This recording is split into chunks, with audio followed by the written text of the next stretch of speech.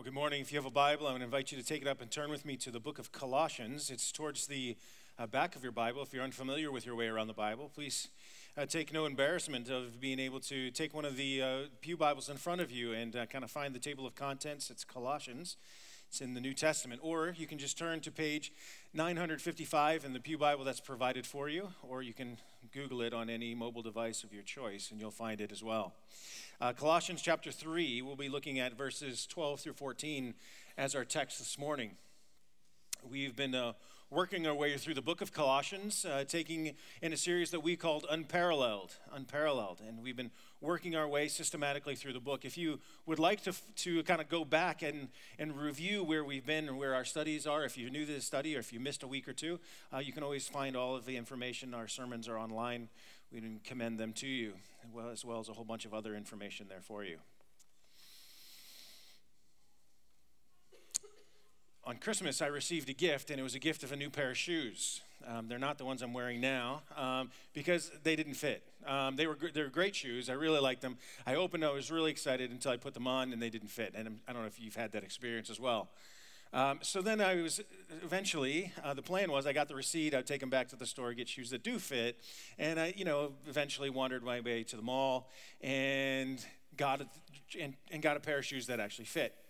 But given the fact that it's winter and it's sloppy, I thought, well, I'm just going to hold on to these shoes until it's no longer winter, and then therefore I will grace the world with my brand new shoes at that particular time. Well, it's not sloppy out, as you well know. It's like 60 degrees, or was, and so I thought, now is the time. So I put on the shoes, right? And I told my wife, I said, I'm putting on the shoes. And she said, that's nice, honey. But I went out, and we spent the day as a family out in public, and I had my new shoes. And I'm not going to lie to you, I had some swagger going on because I had the shoes. And then I was a little bit kind of reflective and thinking, why? I mean, nobody cares that I have new shoes. Nobody even notices that I have new shoes on. But I know I have new shoes on, and it makes me feel like a better person because I've got the shoes. Have you ever had that experience? Where it's just this funny thing where you just go, yeah, I got new T-shirts, and I feel good. And you're walking around with this swagger, and it's like, what? Well, it's actually a thing. Did you know it's a thing? I learned it's a thing. I don't know a lot about it. Dr. Samantha Boardman was writing in Everyday Health, and she says this: when you wear something that makes you feel great, the effects may be subtle, the way you tilt your head, your facial expressions, or your body language, but they matter. It sends a message that you care about yourself, that when we look good, we feel good, and vice versa, she says. That when we put something on, it makes us feel good, and we walk out with a different bounce in our step. It's a thing. I bring that up because Paul says, the metaphor that Paul uses is he says, now we are to, as he's teaching the church in Colossae, he says, now you need to clothe yourself as one who is a follower of Jesus. You need to put Jesus clothes on. And that ought to have an impact in how you live your life. That you need to put on the clothes of Christ, he says, as it were. Paul were telling them, you need to put to death, last time when we did our study, earlier in the same chapter, he says, you need to put to death the things that were a part of your old nature, your earthly self. You need to put those things to death, but it's not enough just to put something to death. It has to be replaced with something else. And he says, the things that you replace them with are the clothes of Christ. But before we can get to the clothes and to the clothing of Christ, then he goes back again and says, but we need to be reminded first of who we are. And this is where Paul has just been relentless with us over the course of our studies. He says in verse 12, therefore, as God's chosen people, holy and dearly loved. Before we get to the clothing that you need to put on, he says, I want to remind you one more time. Therefore, which means as a sort of concluding, because of all the things that we've already talked about, that I've already written to you about, he says, because I've already told you that you are in Christ, that your life, if you're a follower of Jesus, your life is hidden with Christ in God. I've told you that Jesus, who is your life, your identity, who you are, is Christ and him being lived out through you. He says, we told you that. And he comes back one more time. Therefore, as God's chosen people. As a result of all this thing, he says, therefore, if you are in Christ, if your identity is in Christ, if Christ is your life, then you are God's chosen people. You have been chosen. You have been picked. You have been picked by God. Your standing before God is not because of your actions. Your standing before God is not because of your goodness. Your standing before God is not because of your holy resume or your religious experiences or how many times you've been in church. Your standing before God is because God chose you. He chose you in Christ, that you are his people. Or as Paul writes in the book of Ephesians, he says, for he chose us in him, meaning in Christ, before the creation of the world to be holy and blameless in his sight. That you have been chosen by God before the creation of the world. If you're in Christ, then he picked you, he chose you, you are his chosen people. In the Old Testament, he chose a nation, the nation of Israel, and now he chooses a people for himself in Christ and through the work of Jesus Christ. He's choosing people. He says, you've been chosen. The reason that you are a follower of Jesus is because God chose you. God's work by his Spirit in your life to convict you of sin and show you your need for a Savior and drawing you and wooing you to himself is the work of God. He chose you. Some of you say, well, let me ask you a question. Didn't I have to choose to follow Jesus? Didn't I have to be the one who got out of the seat and walked the aisle? Didn't I have to be the one who actually had to pray a prayer in order that I might be able to be a part of the family of God? And the answer is yes. Yes, of course you did. You had to admit yourself to be a sinner and need of a Savior. And that Savior, and that only Savior, is Jesus Christ himself. Of course you did. He says now you did choose indeed to follow after Jesus. And yet, then realizing that the only reason you chose to follow is because God has already been at work in your heart, already been convicting you of sin by his Spirit. It's been said that there's a door, and before you come to Christ, it says you must come. You walk. There's a doorway of, if you will, a doorway of salvation, and above it says all who enter. You must enter the door. And of course, if you've followed after Jesus Christ, you've walked through the door. And then once you're on the other side, you look back at the doorway, and above it, it says you have been chosen before the creation of the world. Both are true. Both are true. You chose to follow because God has chosen you, because he's wooed you, because he's drawing you to himself. And he says, therefore, you are God's people who have been chosen and are holy. You are holy, he says. You are set apart for him. That the world will know that there is a God because you have been set apart. You who have been chosen by God have been set apart for God. So that the world might be able to know that God is alive, that he lives, and that he's active. And he says, you have been chosen by God. You have been set apart for God. And you are dearly loved by God. This is who you are. If you're in Christ, he chose you. He set you apart for himself because he loves you, because you're dearly loved. It's as if God is saying to you this morning, to us this morning, to those first century Christians in Colossae, I want you to know, before you ever saw me, before you ever saw a need for me, before you ever believed in me, I want you to know that I had my eye on you. I want you to know, before even the creation of the world, that I had my mind on you. I want you to know, if you're going to understand who you are, I want you to know that I've set you apart from me, because I want you to know how dearly loved you are. Before we ever think about the clothing ourselves with the clothes of Christ, Paul says you need to be reminded of who you are in Christ, that you have been chosen by God, that you have been set apart for God, and that you are dearly loved by God. It's who you are in him. Or it's who you can become. If you're here this morning knowing yourself not to be a Christian, knowing yourself to be outside, on the outside looking in, why? Why not come? Why not walk through the door, as it were, and be able to know that you are dearly loved? He is wooing, he is calling you to come, and to come to him. Paul says, therefore, it is us who are in Christ. He is who we are. We have been brought into the fullness of Christ, and we are to live out of that fullness that we have been brought into. This is now what we are to wear. Clothe yourselves with compassion, kindness, humility, gentleness, and patience. Again, Paul had instructed us in verse 5 to put to death the things of the earthly nature, to put to death the things of our default setting, who we once were. Now that we are in Christ, he says, hey, we need to replace it. We need to clothe ourselves with the outfit of Christ.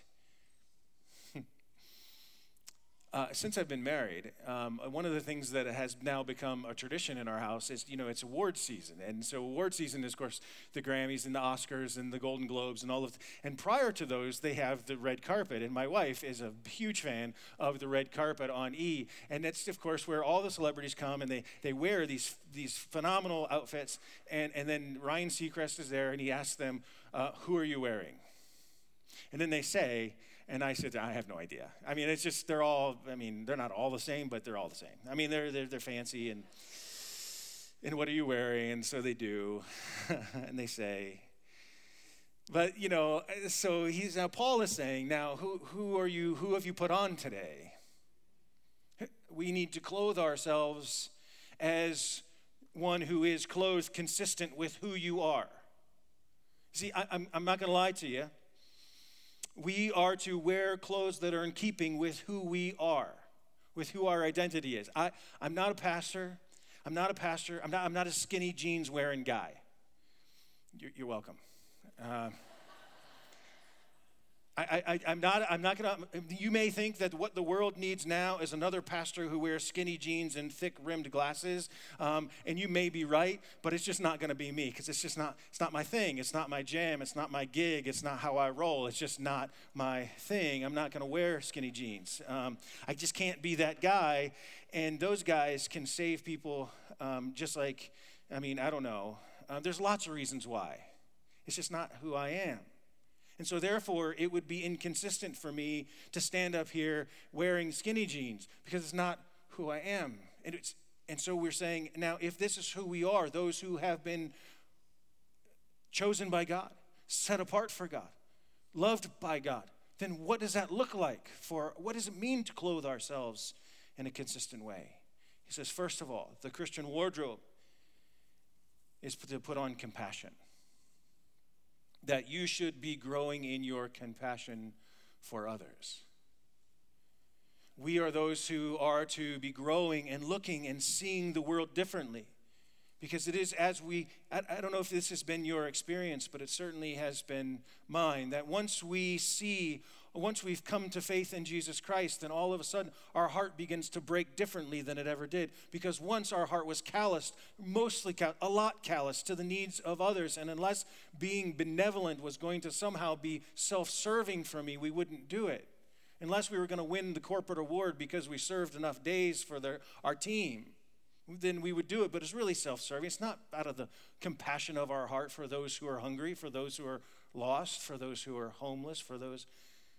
There is this compassion where we say, because all of humanity is actually made in the very image of God, that because of the brokenness of our world, God's heart breaks for the brokenness of our world.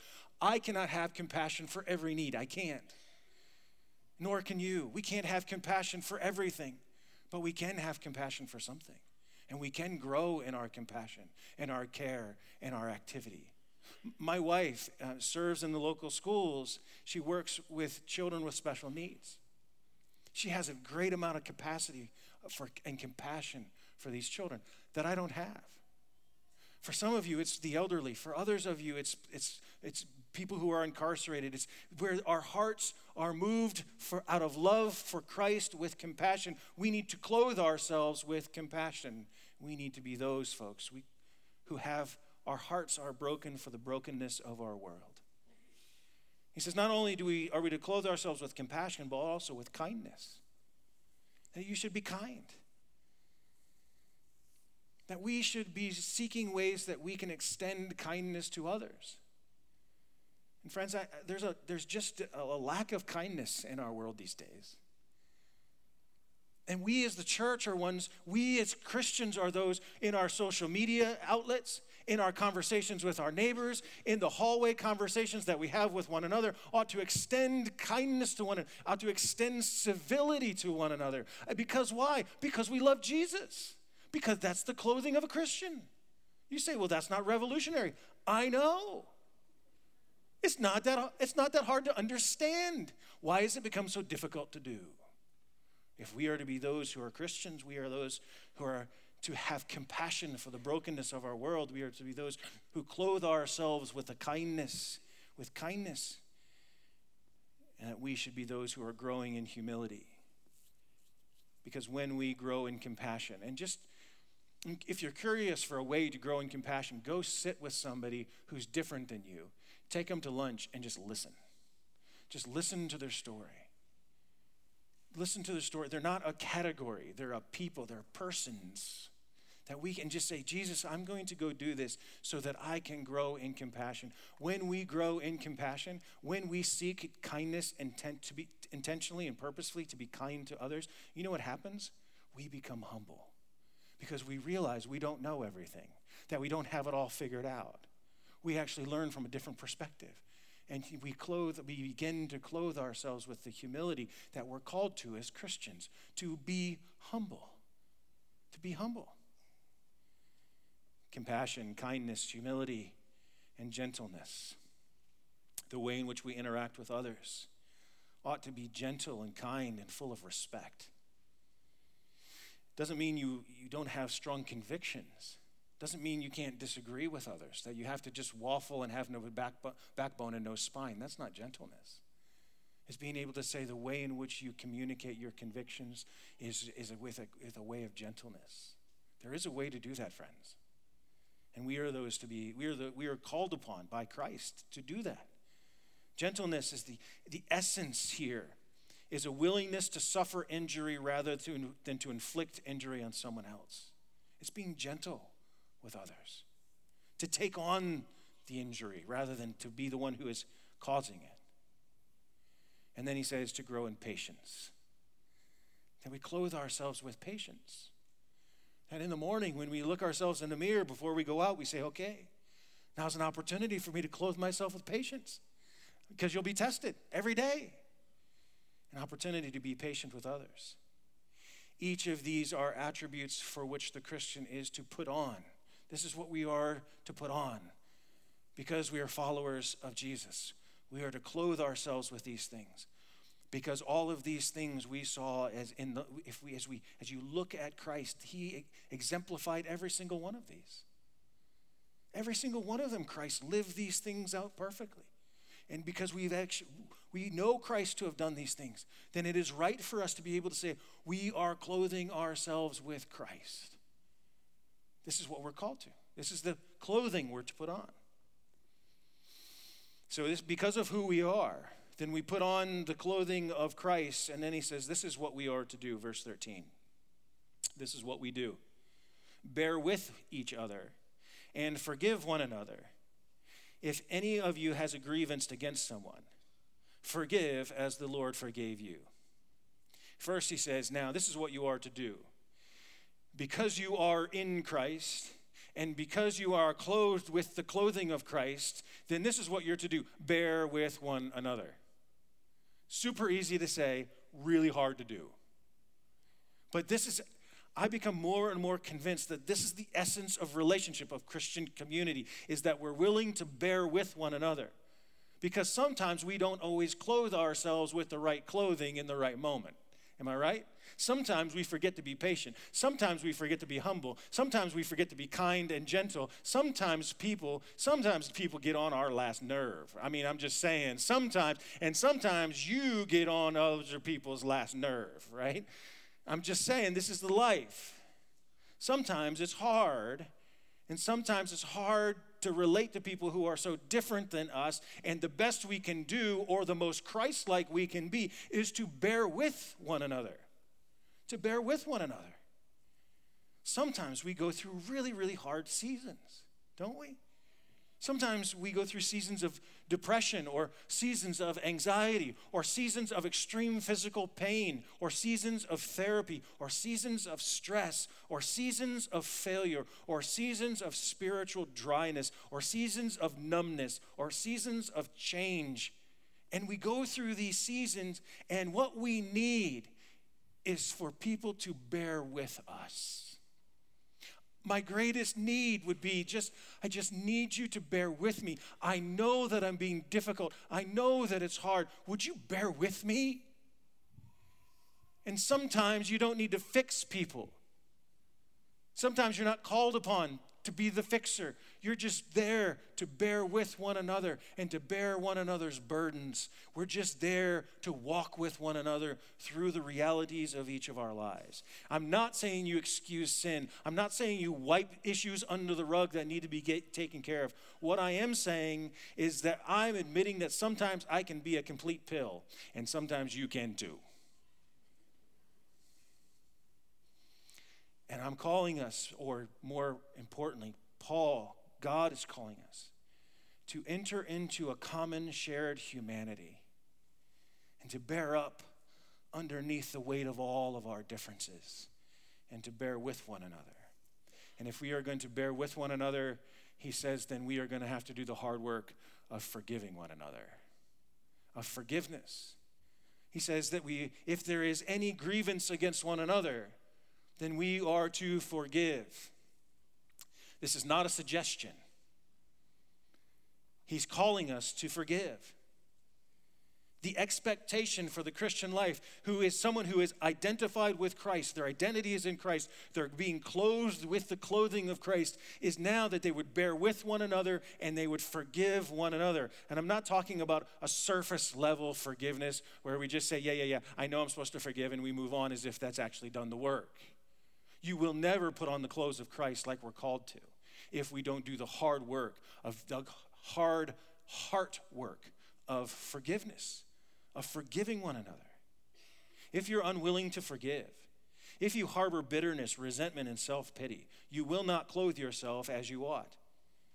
You will actually be moving in the opposite direction, because bitterness, resentment, and self-pity are easy. Because they're a part of our old nature. They're a part of our default settings, friends. It's easy to take up an offense. That's the easy thing to do, to get our back up and defend ourselves with our rights. The hard thing to do is to lay them down and to do the work of forgiveness when we've been deeply hurt. So what do we need to do? To ensure that we don't go back to our default settings, to deal with our bitterness, resentment, self-pity, our anger, our malice, our rage. First, we need to name it. We need to call it for what it is. We need to quit justifying ourselves, and we need to name it for what it is. I said, I need to name my bitterness. I need to name my resentment. I need to name my self-pity. I need to name it. I need to call it out. And then I need to repent. I need to turn away from it. I need to choose to name it and to turn from it. And then I must put on forgiveness. Why? Not because it's easy. Not because it's what you want to do. Not because it's your greatest desire to live in peace and harmony. Those are all fine things. No, the reason we do it, according to Paul, is forgive as the Lord has forgiven you. We forgive one another because we have been forgiven in Christ. There is no place for grudges in the Christian life. There is no place for revenge in the Christian life. There is no place for retribution in the Christian life. There is no place for payback in the Christian life. There is no place for tit for tat in the Christian life. Because we are called to be those who have experienced the forgiveness of Jesus Christ. We are those who recognize that Jesus had to bear with lots of people in his earthly. He was God who took on flesh. He had to bear with the pompous religious leaders who were trying to tell him how to experience God. He had to bear with them in order that he might be able to fulfill his mission. He had to bear with his disciples who continually act like buffoons. And he says, how long have I been with you? How long have I been with you? And then he had to forgive. For even Jesus, as he was hanging on the cross, looking down at the very people who were taking his life, who were spitting at him, who were calling out curses at him, says, Father, forgive them, for they know not what they do. And who are you then to stand on your soapbox with your rights? When God of the universe said to you, forgive them for they know not what they do. Can we not be those who bear with others and do the hard work of forgiveness because we have been forgiven so much in Christ? He calls us to that, and therefore enables us to be able to clothe ourselves with the clothing of Christ. Well, finally, he says we will be known by how we love. Verse 14. And over all these virtues put on love, which binds them all together in perfect unity. Put on love. Love is the belt that holds all these virtues together. Love is the oil that makes all of the virtues work in sync with one another. Love is the overcoat, if you like, that just pulls the outfit together. We ought to, over all of these things, the overwhelming sense of the Christian as we live the life of Christ with the clothing of Christ is love, is love. The false teachers were saying, no, if you really want to experience God, you need to do all of these rules. You need to follow the rules. Other religious teachers were saying, no, if you really want to experience God, you need this extra spiritual, mystical experience in order to know God. Paul says, no. You are in Christ, so therefore put on love. Friends, if you are in Christ, then you have been chosen by God. You have been set apart for God. You, this morning, right now, are deeply loved by God. And so therefore, get dressed. Get dressed with the clothing that Christ bought for you, the righteous robes that you don't deserve. Put them on. And when you do, if I can say this reverently, then you have swagger that the world can't understand. You have a hop in your step. You have a stride. Because why? Because I am a child of God. I have been chosen. I have been set apart for him. I am deeply loved. So walk out with confidence, church. Because you, as you put on the clothing of Christ, then it gives you a bounce in your step, and you have every reason to walk into your Monday with great confidence and with great boldness, and I say with great joy. Whatever your Monday holds, or your Thursday or Friday, we are those who have been clothed with Christ. And so as we clothe ourselves, may we get dressed and may we walk with the swagger of Christ. If I can say that reverently, I try to. Let us pray.